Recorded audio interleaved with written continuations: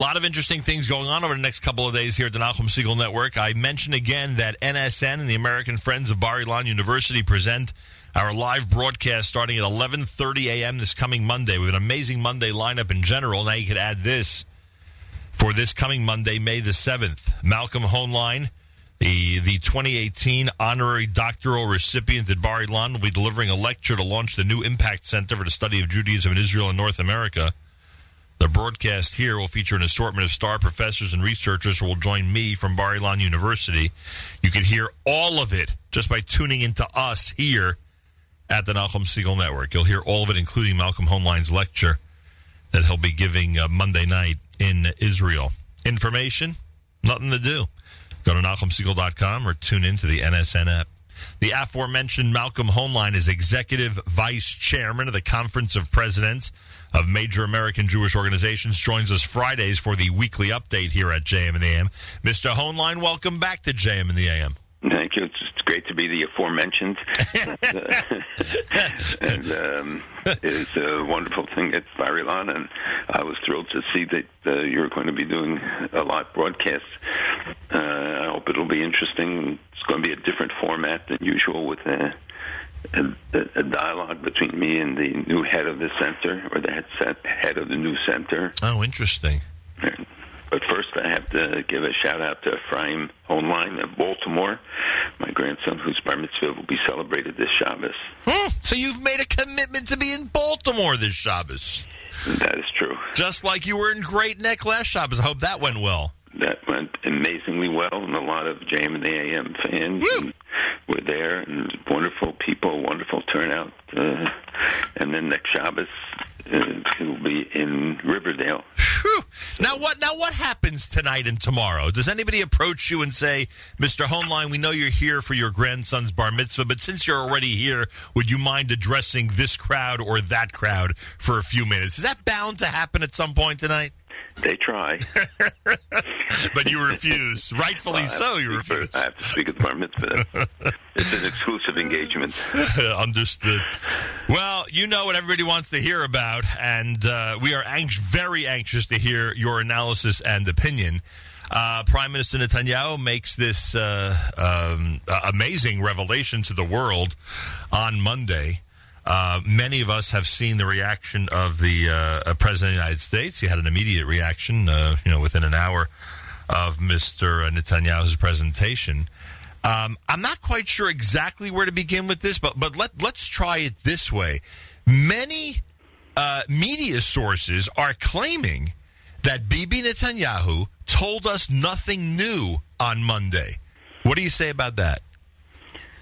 Well, it's remarkable that those media sources seem to have penetrated the Iranian vaults as well and had the information before the Mossad agents were able to get it out. So obviously they're clearly very well-trained operatives, because the information that the Prime Minister was able to share is only a small part of what they have actually they were able to take out. The 100,000 or 55,000 pages of documents and the 55,000 files contain detailed information which, for security and other reasons, can't be released and should not be released. What he did, just to start, was to put the lie to the assurance that the Iranians gave to President Obama, to Secretary Kerry, to the Europeans, to everyone else. We will never acquire, build, buy, or otherwise secure nuclear weapons, that we don't have a nuclear weapons program, that Fordo was for civilian purposes. All these things we now know are not true. Now, did we assume that they were lying? Yes. But it wasn't the basis of an agreement that allowed them now not only to get $150 billion in cash, to sign all sorts of deals, and at the same time to move ahead on the development of their missiles, the range, the capacity, the payloads, their terrorism, their violations of human rights, their aggressions against other countries in the region, and the nuclear program with more advanced centrifuges, other things which will all have implications for the breakout, which is now only 7 years away. Yeah, understood. That's not a long time. But here's let me give you a couple of examples, and maybe I should have said it differently than he didn't reveal anything new to the world. There's a news report that says as follows: Israeli Prime Minister Netanyahu's dramatic presentation with his claim that tens of thousands of files proved there was an effort to build and test weapons didn't contain any big surprises for the U.S. intelligence community, according to two United States intelligence officials who told this to NBC News. Okay, so they considered it no surprises. The New York Times, in its objective reporting on the story the next day, or almost immediately, I should say, because it was online, Mr. Netanyahu did not provide any evidence that Iran had violated the nuclear agreement since it took effect in early 2016. Now, that one, the first one I get, and I think everyone listening gets, that, that's a little bit far-fetched.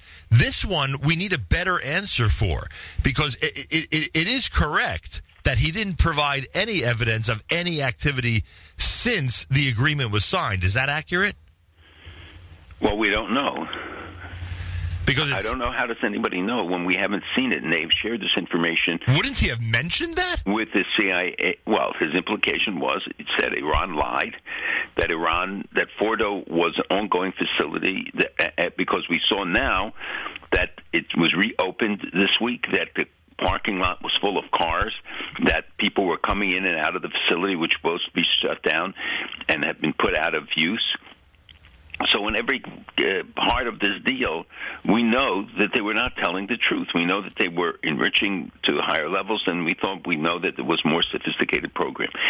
What we don't know is that the vast majority of the material could not be shared publicly, could not be made, the technical issues and the detailed discoveries could not be made public. It's funny because it seemed to us, the average person, that he really did go into a lot of detail. It's funny. Yeah, but he went on into some description on a very general level. Mm-hmm. He did not go into it, and probably would have lost the audience if he had started going into the great detail of what nuclear program and what information. But this is material that they were trying to hide. So the violation, first of all, is that none of this was reported to the IAEA. How come they didn't have access to this facility? How come they didn't even know about this facility? Right. So it tells you a little bit about the effectiveness of the IAEA, International Atomic Energy Agency, and the aggressiveness or lack thereof of their inspections regime. And the fact that you had this stuff being moved from place to place in order to make sure it did not fall into any hands or other hands, and that they sustain it. Why didn't they just destroy it if they have no nuclear program? Because they need this information for the future development of the program. So you can say that nothing new was revealed if they were looking, for some sort of a magic button that unleashed a series of nuclear missiles. Right. But we know that they have, and we know that it's public about what they've done on the missiles, which is not a violation of the JCPOA. The fact that they had facilities that we know that they were on the track and constantly working on a nuclear weapon puts the lie to what they said as the basis of this deal. And we know that part continued after the deal was signed, or we don't know for sure? No, I don't have dating on it as to whether this is from before or after. See, that's what the media is harping on. I understand. I know, but it's not irrelevant. I mean, I get that. Right, I get that. But they're making it relevant. That's the problem. They're making it relevant. Right. They're saying that, hey, this was all before the deal was signed. And I would think that once the deal is signed, the International Atomic Energy Agency should have access to everything. Any document of the last 20, 30 years they should have access to, right? If they wanted to. They should theoretically have been given everything that they wanted. Or at least access to it. And being told of all the facilities and all the places where they have relevant material. Do you have any clue how many identical or near identical facilities there are to the one that Netanyahu described? Are they all over the place? Are they storage vaults? Yeah. Well, they obviously have to have some because they move this material from between several locations. But again, we don't know how much more exists. The fact that they were tracking this for some time, maybe more than a year, and then the opportunity presented itself, I guess, to when they had word of the location and the vaults in which they were where the vaults were, in which this was being stored.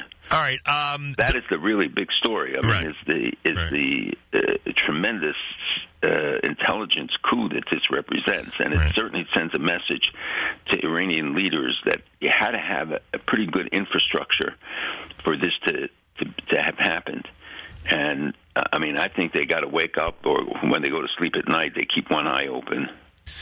A lot of arrests made after the revelation. A lot of arrests in Iran. Not yet. No, not that we know of. Oh, I thought I had read that they had clamped down they had come down on a few. They clamped down all the time. I mean, that is going on.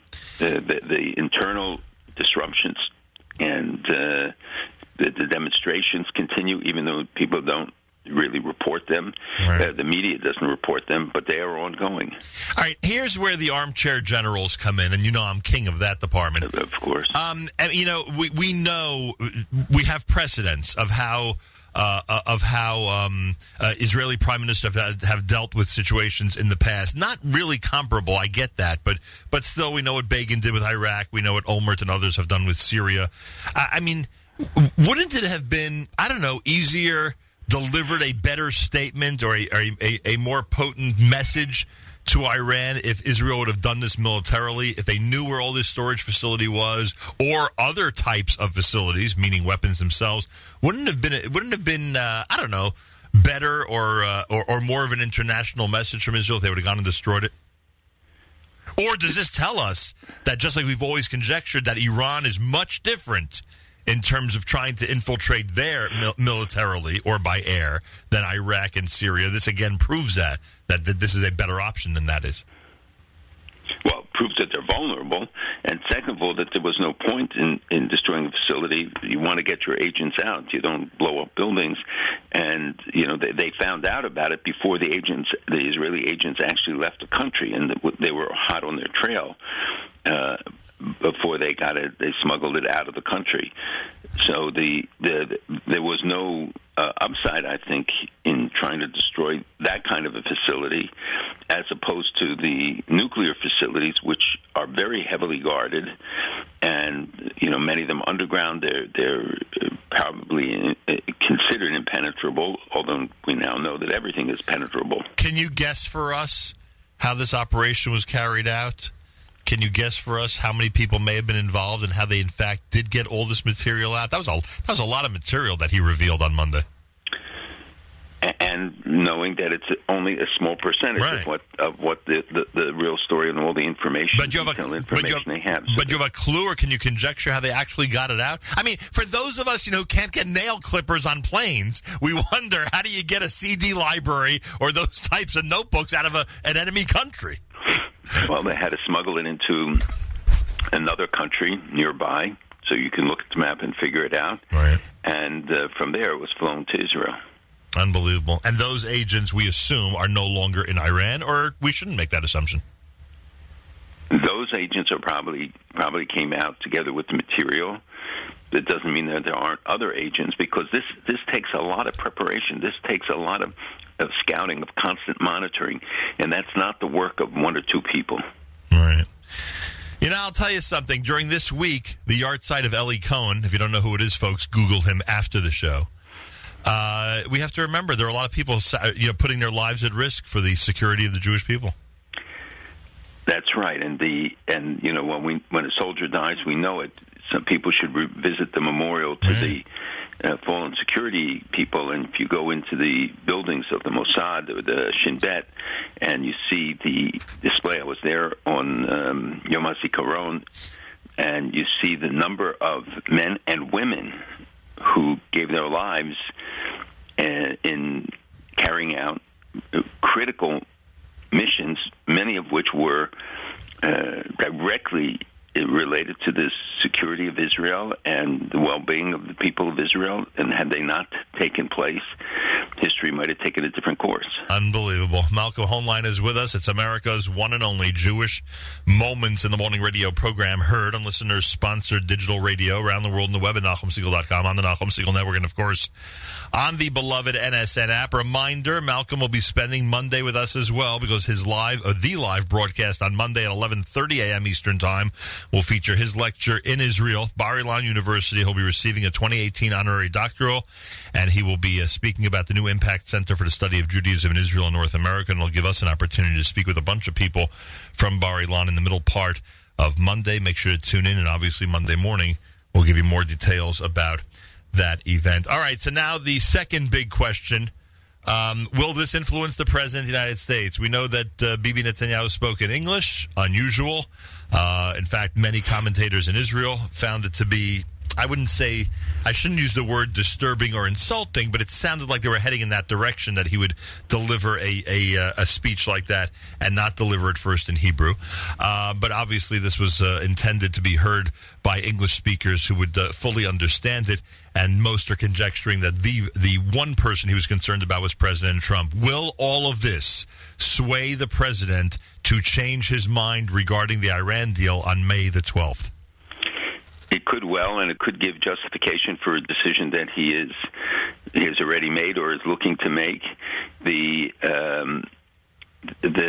president is facing a very serious decision. As we know, there are different people who weigh in. The indications, I would say right now, are that he will pull out of the JCPOA. Wow. And we have to think of the ramifications. People I know automatically say, well, of course, we got to pull out now in light of this information, but even more broadly, that the deal was a bad deal, and if the Iranians are saying that they refuse to do anything to renegotiate, to make concessions, especially about the sunset clause, because it's 7 years is nothing, and in the meantime they have developed their centrifuges and other things, which means that their breakout would be very fast, and they would enrich it to weapons grade very quickly as well.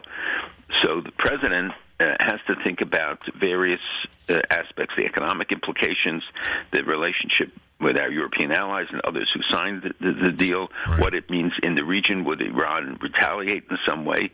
I think that there's a lot of bluff on the part of the Iranians, and right now they do not want an all-out war. They have not yet retaliated as people had anticipated. That doesn't mean it won't come, and I'm not challenging them to do it. Right. But I think companies, when having to face a choice of doing business with the American banking system or Iran, the choice will be easy. Iran oil exports have already started to fall in anticipation of the president's announcement, and it dropped by about half a million barrels a day, 500,000 barrels a day. Their exports more than doubled after the deal was signed, the JCPOA was signed, and now they're facing real economic pressures inside anyway. The economic collapse, the real, their currency, has fallen precipitously.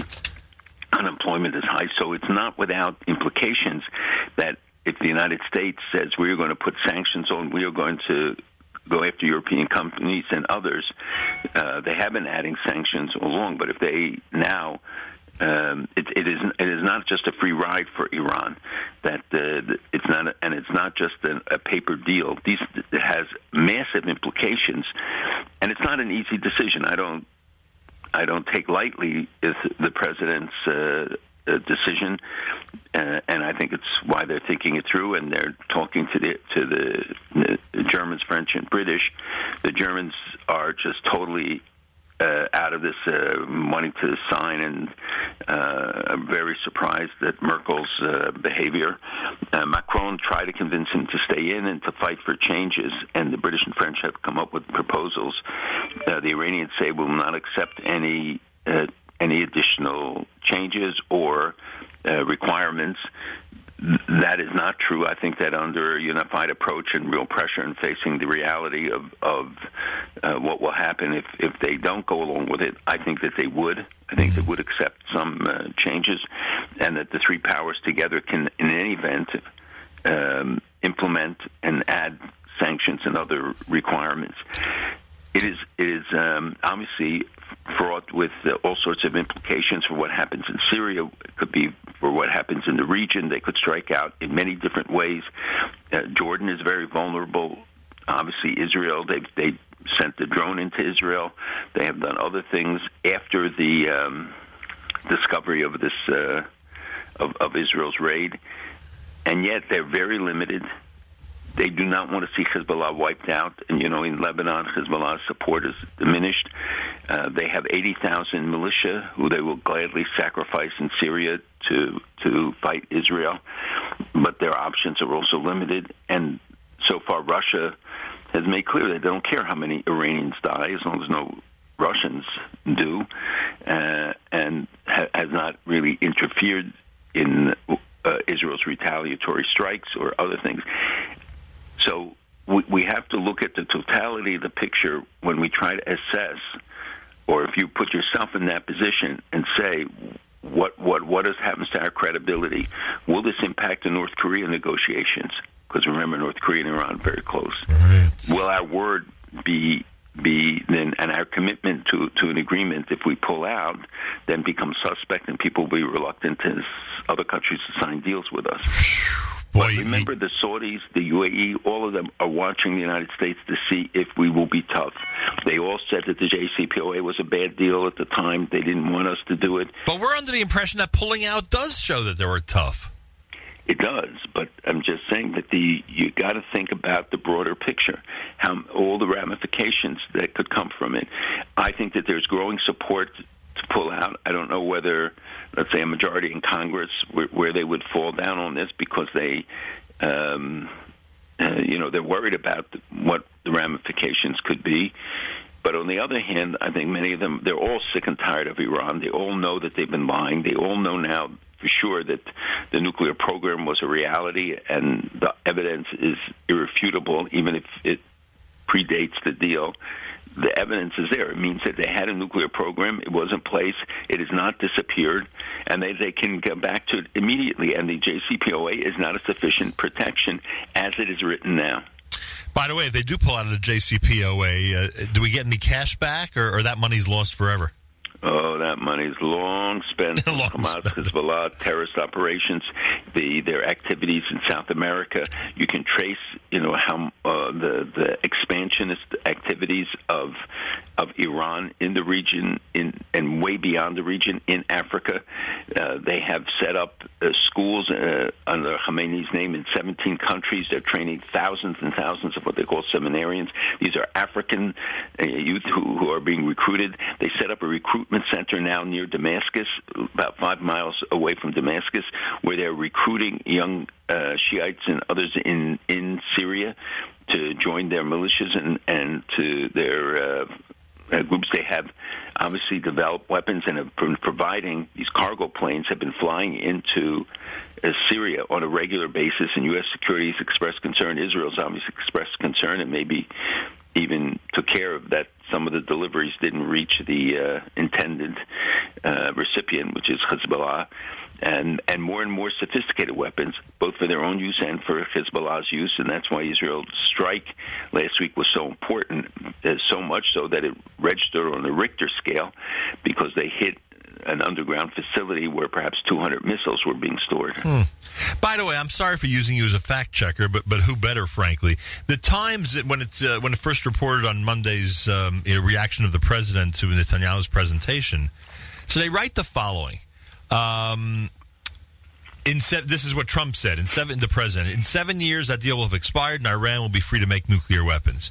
They claim Mr. Trump said this incorrectly, stating the terms of the deal.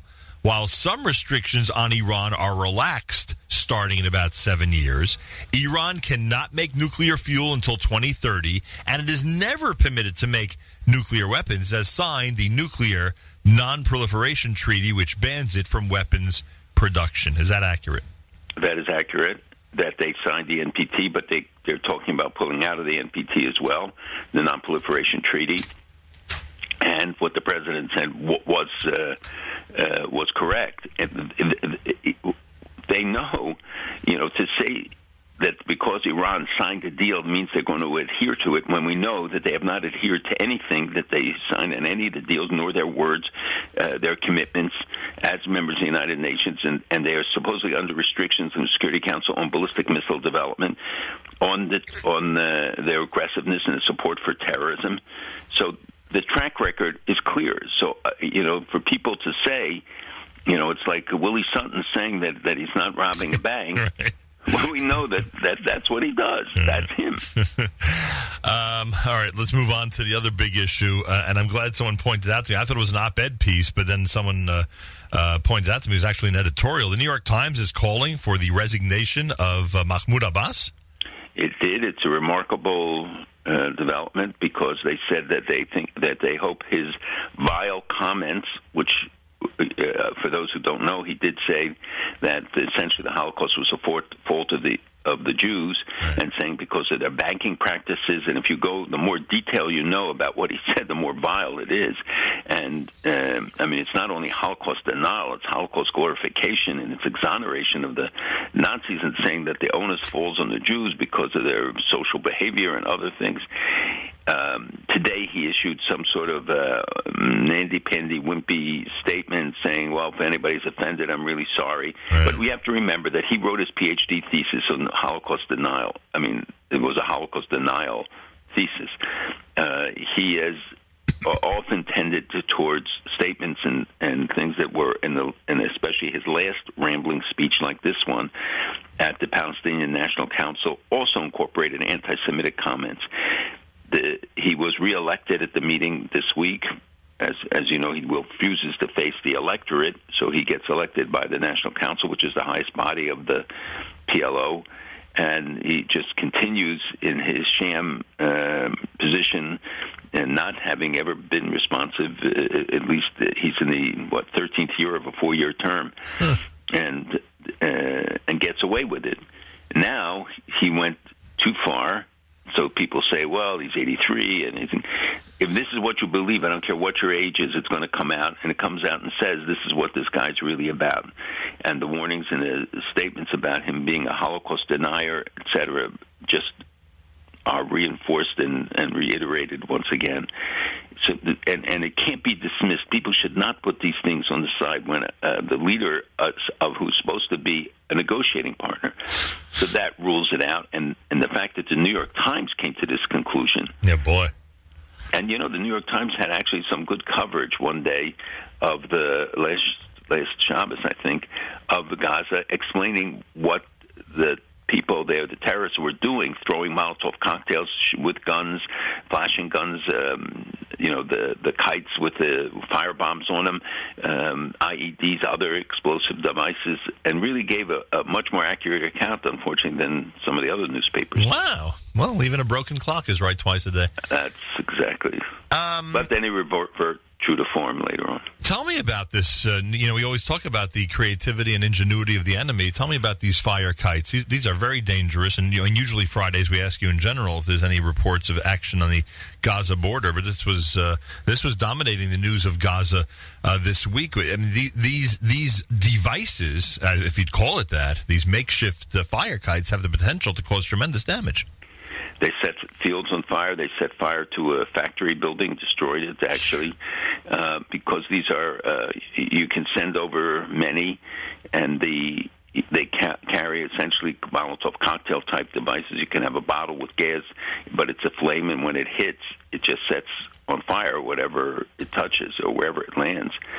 So Israel obviously can take these down. There are methods and ways that Israel can remove them. They can use drones. They can try to anticipate it. But, when you're fighting on so many fronts, and you have to watch people who try to penetrate. Yesterday late, there was a guy well-armed who was trying to penetrate the border, and they are able to detect if somebody is armed, and they eliminated the threat. But you've had numerous attempts. They have what they call a brigade, the wire cutters brigade, where people go who are trained just to cut through the fence and to enable people to get through and to carry out whatever nefarious activities they have in mind. The crowds have diminished, and you see the condemnation about the human shields at the United Nations, and elsewhere, so that most of the Europeans, are quiet about it.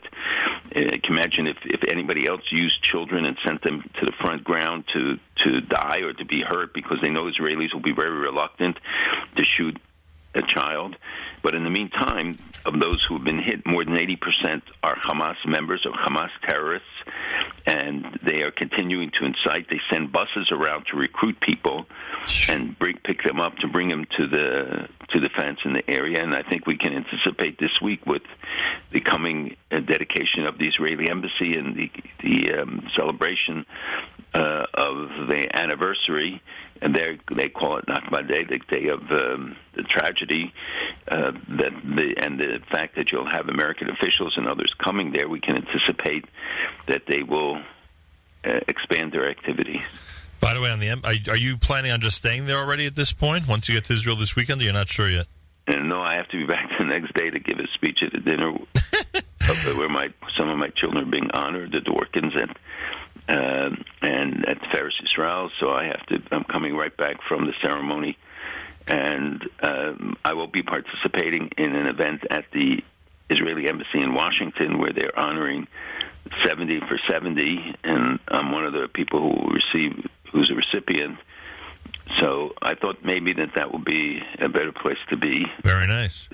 That's the one where they're honoring the memory of Zev Wolfson, among other people? Yeah, he's one of those, yes. Very cool. Most of the recipients, I think, are not necessarily with us anymore, but it's a very nice gesture to people. And back to Gaza for a second, not to alarm anybody or start rumors, although there are people, for those of us who are in contact with people in Israel, especially those with kids in the army, etc., there is a growing concern, and we've seen when things, unlike the North, where I don't think you could say this definitively, when things heat up on the Gaza border, eventually it seems there's no choice but to actually go in with some type of ground presence. I mean, would you say that's more likely now than a couple of weeks ago, or you wouldn't say that yet?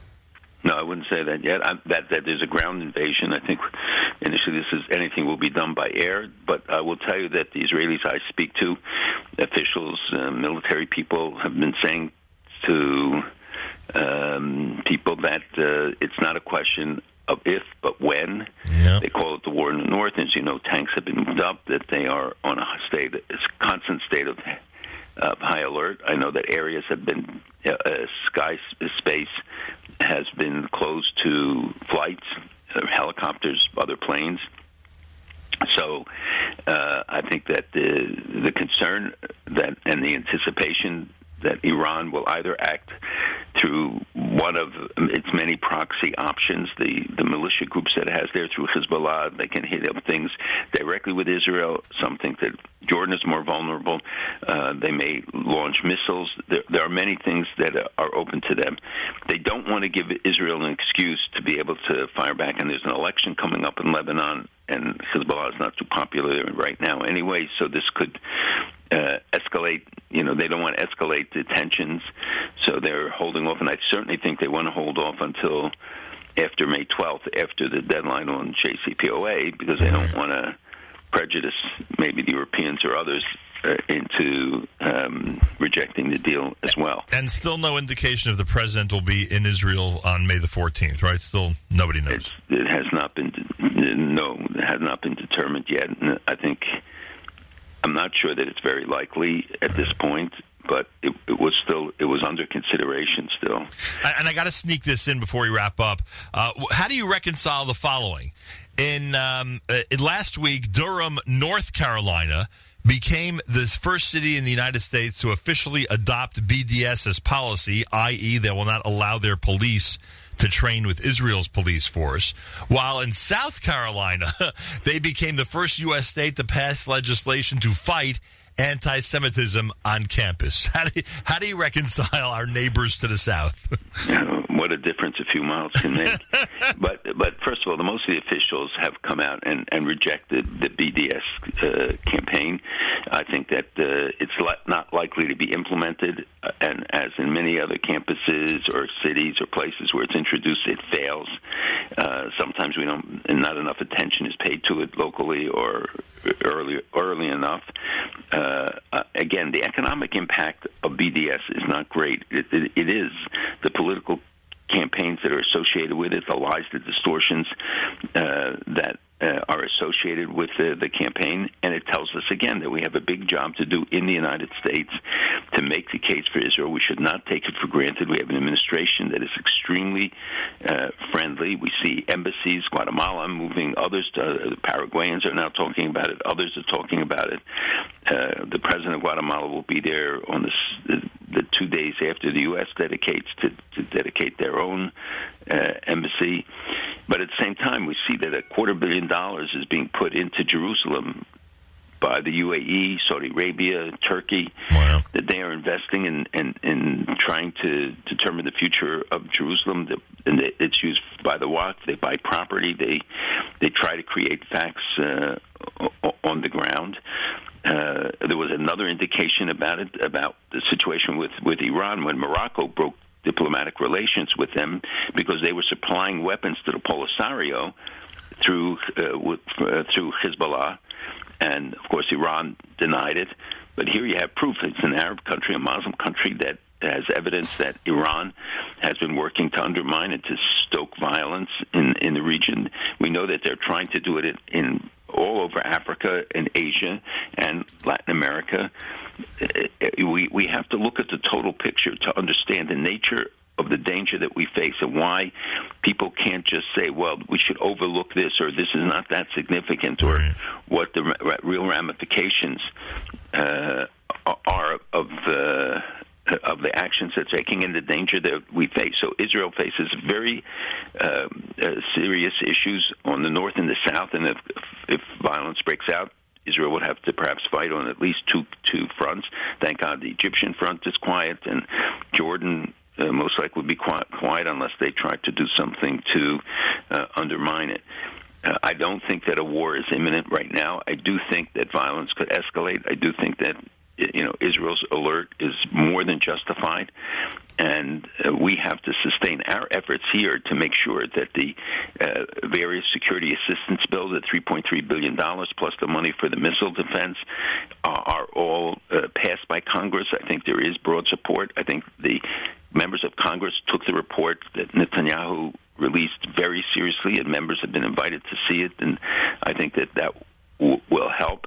But all of us have a role to play to assure Israel's security, and that is to make sure that our senators and others vote the right way and that this assistance is forthcoming. Unbelievable. So many things to think about. Monday, we'll have a chance to speak again when you're live from Bar Ilan, and I thank you for that. Have a Mazal Tov on the Bar Mitzvah, and have a wonderful Shabbos.